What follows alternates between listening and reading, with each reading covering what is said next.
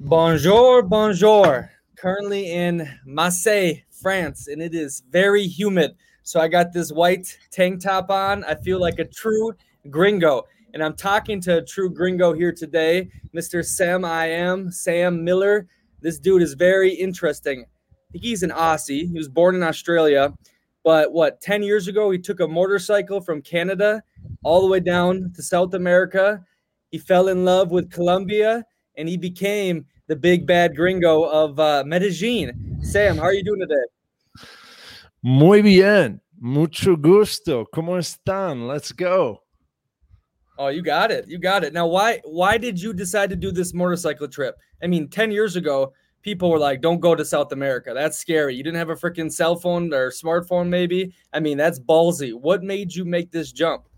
I was living up in Whistler in BC. You ever been up there? Beautiful, like snowboarding, skiing in the winter. You got mountain biking downhill in the summer. Great time, right? I was traveling around. I had literally ran away from a very predictable corporate life in Australia. I just graduated. I got a taste of the office environment. It scared the shit out of me, to be honest. And I left the country, went taught English in Korea, went to Canada, having fun. I'm like, man, I still got to go back. I should go back, right? I was listening to, what I should do as a young 20 something. I'm like, okay, it's time to go back to Australia. A friend suggested, hey, let's ride motorbikes on the way back to, on the way down. It's kind of on the way, Canada through South America, then over to Australia. And I was like, yeah, let's do it. Like I was at a point in my life where I was still looking for something else. I hadn't found it yet. I was looking for something else that I could do other than going back and returning to the system. And that trip, it took me about 7 months to get here to Colombia. Loved it here, stuck around for 8 months, finished the trip to Argentina. And then I was like, no, something is calling me back to Colombia. Something's going on there. There's something happening. And I think I'm going to stick around. And that was 11 years ago. Yeah, you definitely had the foresight because, I mean, Medellin in Colombia has turned into like very popular in South America, a nice emerging market. But I'm really curious. Everyone and everything was telling you, no, do the traditional route, go the way your parents did, what your friends are doing. What gave you the balls to say, no, I feel in my gut to do something else and do it? Because that takes a lot of balls, especially back then. The nomad life wasn't as popular. Yeah, there was the 4-hour work week, but I mean, traditionally, we didn't have all this technology that makes it easy, the remote working. I mean, that takes a lot at that time period. Yeah, I think it's choosing a bigger fear. It's strategically choosing a better fear, right? Because we can get implanted these fears of society. Oh, you're going to get old and you're going to have a gap on your resume.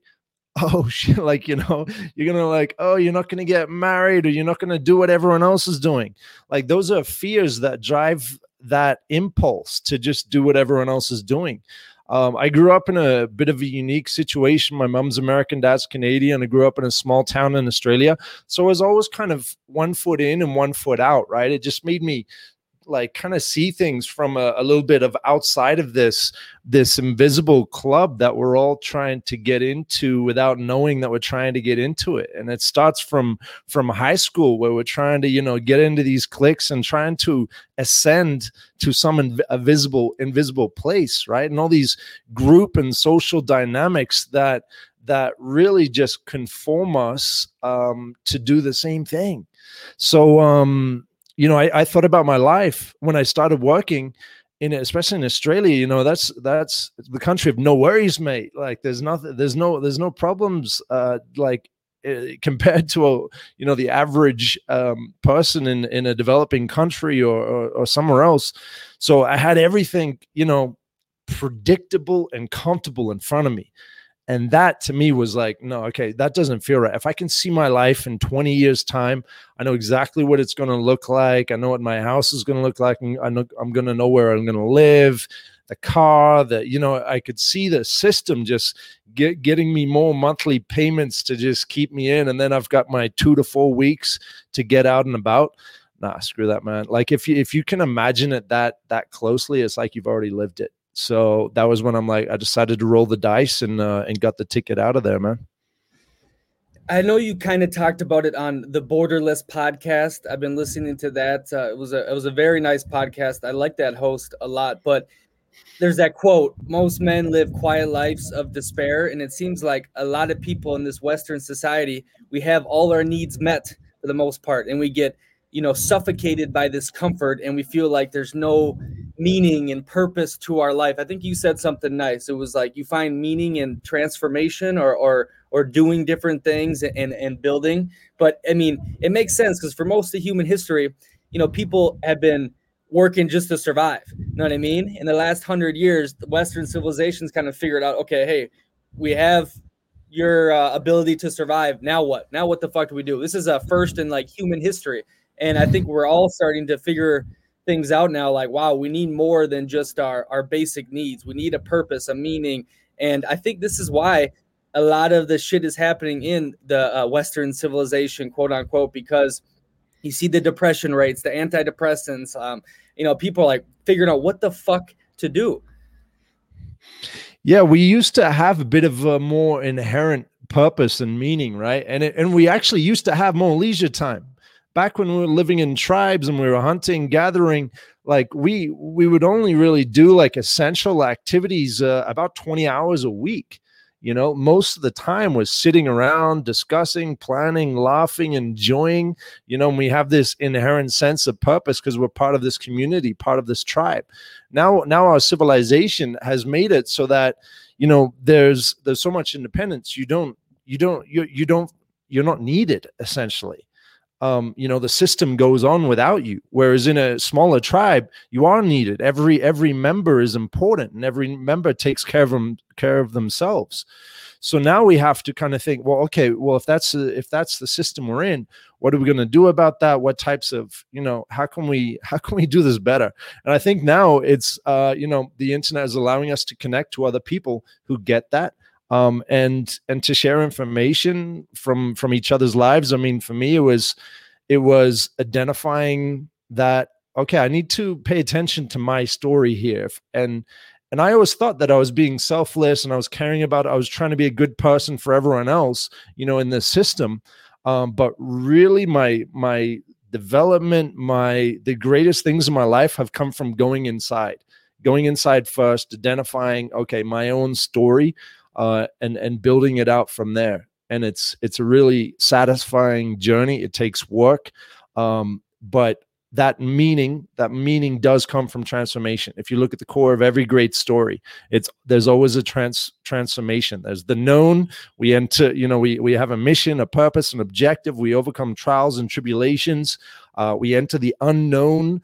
Something changes. We learn something. We take something away. We meet people along the way, and we return to a new known. That is the hero's journey. That is transformation, and we can integrate that transformation. We can integrate into the stories that we're telling ourselves, because we know that more than ever that we are telling our own stories, and these thoughts that come to us are optional for us to reflect in a more strategic direction, right? We can understand, okay, our monkey brain, our ego brain does respond to fear, at a primal level. That's where we've spent most of the time, right? We're gonna always have these biological instincts. As long as we have this meat puppet, we're gonna be, we're gonna have to navigate and manage these instincts and these primal reactions. Can we overcome fear and experience no fear in our lives? Maybe, probably not, right? Like, we're still gonna have some fear of something. So I think, we know in marketing, right? We're more likely to move into action to avoid something. When we're fearful of something, we're more likely to avoid pain than seek pleasure, right? So, okay, having a dream is great. Have your vision, have it clear, know where you're going. Leave an unopened loop in there. We don't want to pay attention to a story that we already know the end to, right? A great movie trailer gets you interested. It has a vision. It tells you the vision of what's coming, but it doesn't tell you the end. It doesn't give away the plot. And that plot is what obsesses us. And we can integrate these storytelling kind of fundamentals into our own stories. So that's what I've been I like fascinated this. on. I like this. Yeah, we're getting into it. This is philosophy, but I also like to get down to the nitty gritty, and I don't like just mental masturbation. How can this average person, does he have to just run to Colombia and start a new life to find this unknown and go through the hero's journey? Or how could, everyday people get on this hero's path to find meaning and purpose in their life? Understanding it will allow you to progress through it. So we'll all have our own zone of comfort. Our zone of comfort will expand as we go into the unknown. For me, and I assume other people, it's when you're doing something new, you hear this calling, right? You just hear this inner voice that you've tuned out because you've just been doing what everyone else is doing, and you're just doing what you think you should do. But you hear this voice inside you: I want to do this. I must do this. Like, this is what I feel like I really want to do. But we don't do it. For a lot of people, right now, the crypto space, the digital nomad space, like, if you didn't grow up on computers, there's like, oh no, I'm not good at tech, right? That is a fear that is now defining their lives, because they have this fear of diving in and opening up a new rabbit hole, whether it's starting an online business, starting an e-commerce store, starting affiliate marketing, whatever that new thing is. There's like, no, I'm not going to do it. I have this fear. So that fear ends up defining their life more so than their dream. They have a dream. I want to make a lot of money. I want to travel the world, right? But that's not getting them there, because their fear is blinding them to their opportunities. So by understanding your fears, and maybe even choosing a more strategically helpful fear, and that's kind of where I was getting to, right? We're more likely to avoid pain than seek pleasure. And so to do that, a way to do that, and the way I do it is I choose a bigger fear, and I choose, what if I were to continue along this path and I were to arrive to my deathbed and I were to regret the things I didn't do? If I have that fear more present than the fear of, oh, I don't know how to set up a Shopify store, everything else fades away. The fear fades away. That fear fades away because it's put in perspective. Right? I've created a bigger fear, a bigger strategic fear, which is going to blaze a path in a more rewarding direction. This is beautiful. I know a micro example. Walking down the street, you see a beautiful girl, a lot of dudes just, pass them up, and then they hit themselves. Damn, I should have just talked to her.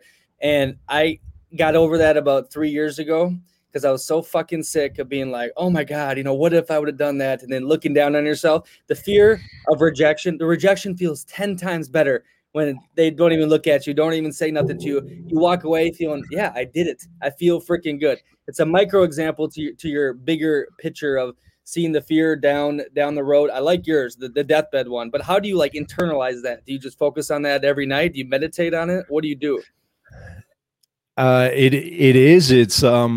If you're resonating on that, if that's part of your core story that you're telling, and we are telling ourselves a story, like let's create a great story. That's how we obsess ourselves with our own story, because we want to know what happens next. It's about being present. Like, when connect to the breath, connect to your purpose. Your purpose is inherently, designed because you've chosen a better fear, and you've chosen something that's going to fulfill you and the people around you, right? Sometimes we have this, we have to be good people, and we try to be more of ourselves without having a way to inherently motivate ourselves to do that. Even though just the act of that does that, it helps having a purpose that is inherently serving other people and serving your own goals. I like it. Now, what's really interesting about you brought up the crypto, you brought up the emerging markets up. You went down to Colombia before it took off, and you were part of that ride. We didn't really get into it, but you had a real estate company. You were doing crowdfunding, Airbnb rentals. I mean, that's not easy to find an emerging market and then to make it work. What's your tips for finding it? Is it a gut feeling? Are you seeing cheap prices around here? You like the way life is going? How do you find an emerging market? Traveling by motorbike through the Americas was so like it was one of the best trips of my life because I got traveling on a motorbike, you get off those typical trails, you kind of see a better cross section, so you can kind of see these things. I saw at that time 2010 Costa Rica, Panama had all this attention. I was like, yeah, I get it. It's like a beach jungle paradise, and then you've got your fiscal paradise, and yeah. Then I got to Colombia, and I'm like, whoa, this place has so much more. It's like 5 countries in one. They're kind of guiding their own culture because it's been isolated, so they have their own thing going on. It was just unexplored territory for me and for tourism, and so I was like, yeah, this is inevitable. Like this has all the ingredients of a really a quality of life that the world doesn't know. They have a different culture here. It's very family orientated. The Colombian dream is a country house outside of a main city where you go with 10, 15, 20 people. These places aren't designed for like one family. They're designed for a very large family or a group of friends. Their priority, and they have 17 long weekends every year, right? Their priority is to enjoy the moment and to spend good times with people they care about. And I think that's something we've lost in our more individualistic Western cultures, right? So they've tapped into something. Dance. There's no shame in dancing. There's no shame in their sexual expression. Like there's there's things that are inherent in life here that I think we've overlooked in a lot of ways, and that's also a really healthy thing right now. I think the Colombian culture has as much of a bit of a shit show like the country in terms of how they've been navigated their internal conflicts and internal cash flows, let's say. They've finally been allowed to flourish over the last 20 years, and you could really see that progress. I got there in 2010 when they dealt with the security situation. Things, there was a unspoken mutual agreement in the powers that be, and the country was allowed to flourish. And I could see that trajectory for 10 years, but the psyche of the Colombian people still wasn't there because they'd experienced, this fear and trauma for multiple decades. And so I saw it with fresh eyes without that fear. And I went around the country, whereas every mom at the time was saying to the kids, no, you're not traveling. They're seeing the headlines of kidnappings on the bus. And, they were being defined by their fears. And so I saw in real estate, we can go into the real estate, right? Emerging markets. I tried to get an apartment and no one in English could help me. I'm like, surely I'm not going to be the only foreigner who wants real estate here. I knew I wanted to get into real estate because I saw everyone who builds wealth in whatever industry, they usually diversify into real estate. Real estate is at the core of everyone's kind of, wealth portfolio. So I'm like, I'm going to learn it. And along the way, as I learn it, I'm going to write articles in English. I'm going to create content that's going to connect me to other people who are interested in real estate. And that's where that began. I love this point right here. You put stuff out there to attract other people to build a network. Can you speak on that a little bit? This is why I do the freaking podcast. For sure. I mean, like what was that, 2012, 2013, the one skill I had, before I went on my motorbike trips, I was like a bit of a geek on the computer. I could kind of do some stuff. I was always looking at businesses, never hit with anything, dabbled in stuff, but I knew SEO. And that was when Google, you just get the articles out and you rank in SEO. And that was enough to start a business, just with, a blog, SEO, content marketing. And I got on House Hunters International, and then I ended up merging that company. And I went from a blog into a corporation with 110 people doing passive income real estate investments in 4 cities around Colombia, Puerto Rico, and then Portugal. Then the pandemic closed that chapter. And now I'm starting again. And the situation is a little bit different right now. 2021, this is an attention economy. Like all of these platforms, all of the largest I think it's like 8 out of the top 10 largest companies are technology companies. How are those technology companies valued? What's the metric they're using? Monthly active users, right? Audience, like average audience retention, right? It's how much attention do these companies have, right? TikTok just overtook YouTube a few days ago in terms of having more time on platform per day. That's massive, right? These behemoths are being measured and valued by the amount of attention they muster. That's why, Instagram's like saying, hey, we'll pay you to go live. TikTok's starting to have a creator fund. YouTube Shorts, I think, has got some money, incentives coming out. They are now starting to, like, as everyone's realizing, oh, it's the the creation of content that gets attention. Now the platforms are like, oh, how are we going to keep these creators on our platform? Unfortunately, as our generations have been a little caught off guard. We've integrated this tech into our lives without being intentional, without being aware of what's happening, and we've given 80% of our attention, that's approximate, but it's like we've given the majority of our attention to these centralized platforms, when now in 2021, we have technology that will allow us to quantify our attention, will allow us to own the value of our attention,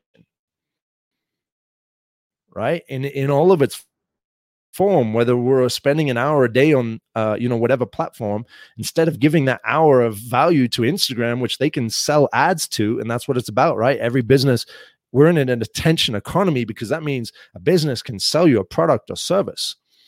So we're in this attention economy. We like content is something that you can put out, a voice you can speak, a story that you can create or share. The more authentic it is, the more concise it is, the more universally understood it is, the further it's going to travel. This is something I really love, because I'm going deep into this as I start new businesses. And at the core of these businesses is a content strategy, and that content strategy. My bad. This it is moving fast. And this is why I wanted to talk to you about emerging markets, not just in real estate, but finding what the hell is happening and how to capitalize on it. But it goes back to you starting a blog in Colombia and end up having 110 employees in real estate because you started and you threw shit out there. I don't think you were a real estate expert before that. You know what I mean? So now we're in this era where attention is key and we can all produce our own content and create. How do you suggest a person do this? If they're artists, do they start painting and sharing their photos? I mean, where does the person go to capitalize on this new emerging market, which is all about attention? Yep. One, identifying with your purpose that serves the other and serves yourself inherently, and create around that. Understand who you're talking to, who you're trying to connect to, and not only that, who would potentially share your content with those people, because maybe they're the people that you're creating. You really need to have them in your awareness that you're creating for, right? Because you might have a target market, but they might not be on social media like mine were. The algorithms respond to sharing. Maybe your target audience isn't the most likely sharer of your content, right? I had a lot of Colombians who were living overseas who shared my content because it told a great story of Colombia, right? The changing reality here compared to the older perspective that was inherent to who they are, and they wanted to share that as part of them. So even though my target market was investors who were, in the US, I included Colombians in my awareness, in my conversation, in my content. So because they're much more likely to share a piece of content like that. So connect to a purpose that serves you and the other. Find out where they are. Find out where those sharers are. Create a story. Create content that is appropriate for that platform. The most concise and universal form of communication is vertical video right now. We're seeing a move from horizontal to vertical. Audio is also another one. Just a little lag there. Um, and then in that, as we are fulfilling our purpose, we are, and this is a medical method to pass on information as efficiently as possible. We see, do, and teach. So whatever industry, whatever niche that we're focusing on, we watch, we learn from the best, and then we practice, we perform, we master, and then the final stage of learning, we teach. So if you're able to integrate see, do, teach in the fulfillment of your purpose by creating great content, you're onto a winning strategy. I like it. I like it. You've been taking lots of big risk in your life, the motorcycle, the Columbia, the real estate. Now you're starting a new chapter. You said the pandemic hurt the real estate, the holdings. How do you attack this fear? So, Alon.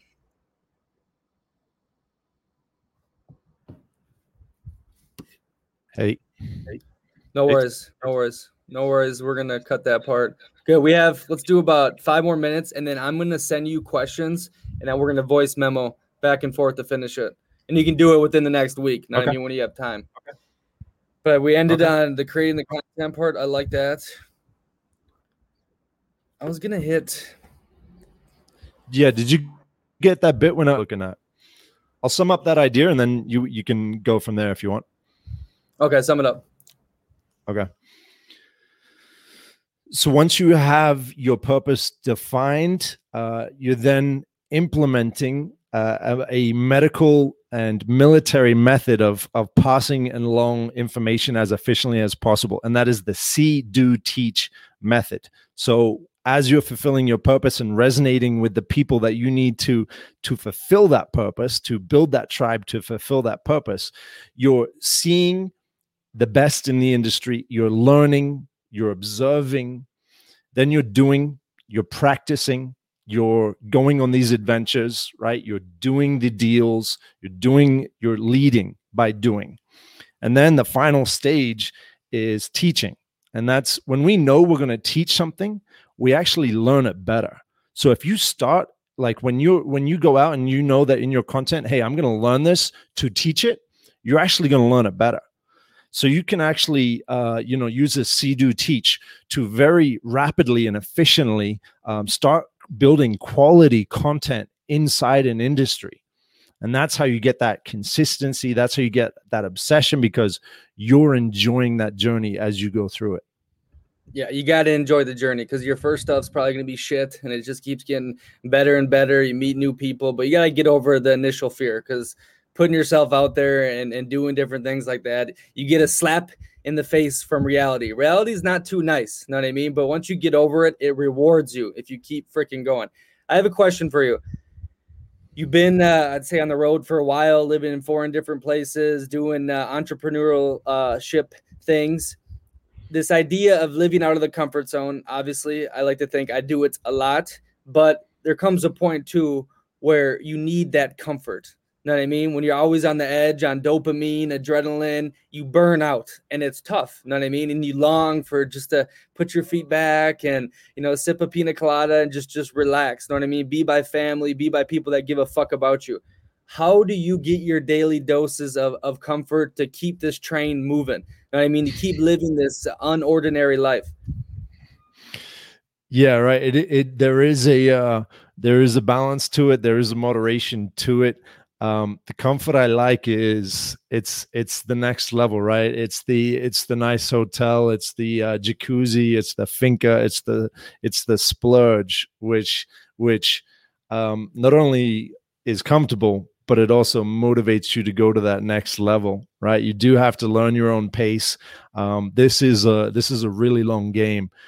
This is a marathon, right? And so make sure that you're winning along the way. That's why if you're connected to your purpose and you're creating towards that purpose every day, that's, for me, like, that's sustainable. I can do that forever. Like, I'm not trying to get to some place to be happy, to get to some place to be okay.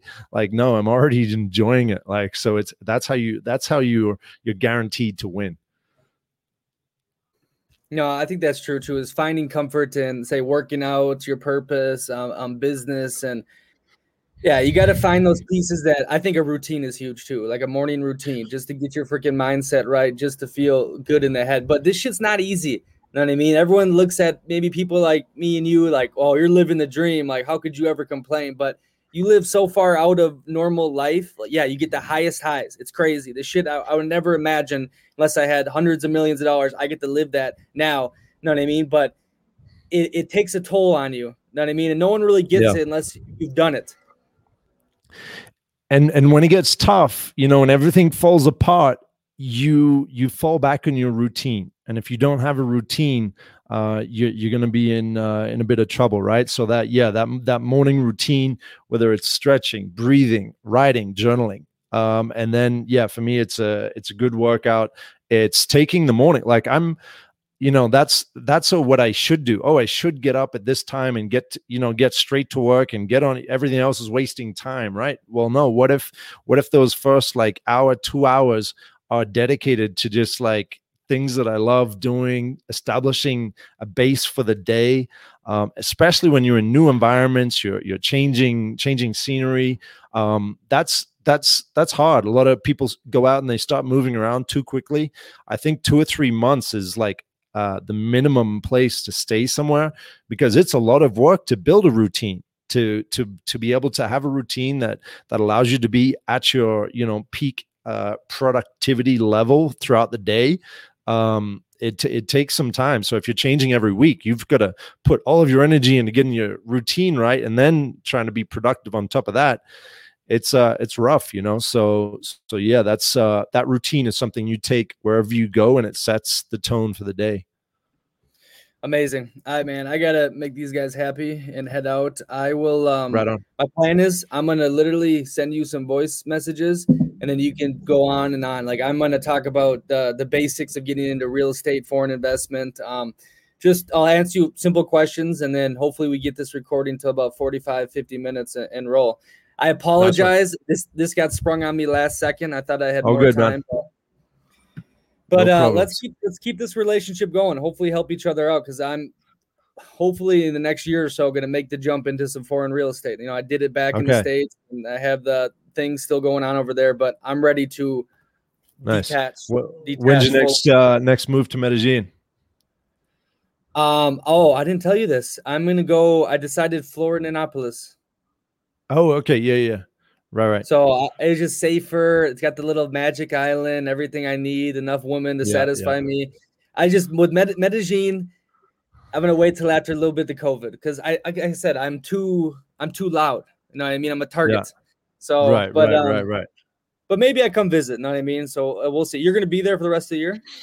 Yeah, I'm heading out to the Ukraine in a week for about 2 weeks out there, and then back out here, maybe Mexico, Tulum. Ukraine, Kiev. You should stop. I'll be in Italy till October 13th. If you want a place to crash, come to Bologna. It's a beautiful city. All right. Maybe we'll see if there's some a little side trip there. And Tulum, I was there for a lot last winter. Well, I crashed in Playa del Carmen mostly, but Tulum right now is just ridiculously expensive, and there's a turf war. Like 5 cartels are battling right now because so much fucking money's there. There yet, but I know a lot of people are who are going there. Their next stop is going to be Colombia, whether it's Palomino, Minca, Santa Marta on the coast, or Medellin. A lot of those people, like, that's their first like kind of gateway Latin American destination. So I think I want to go in there, see what's going on, you know, see what's up. Hella people to market with, because a lot of them got money. A lot of them are like New York, LA transplants. It's a good idea. Yeah. Hi, boss. I'm gonna head out. Right, I'll send you some shit, and throughout the week, let's just put it together. Good stuff, man. Have a great day. You too, man. Enjoy.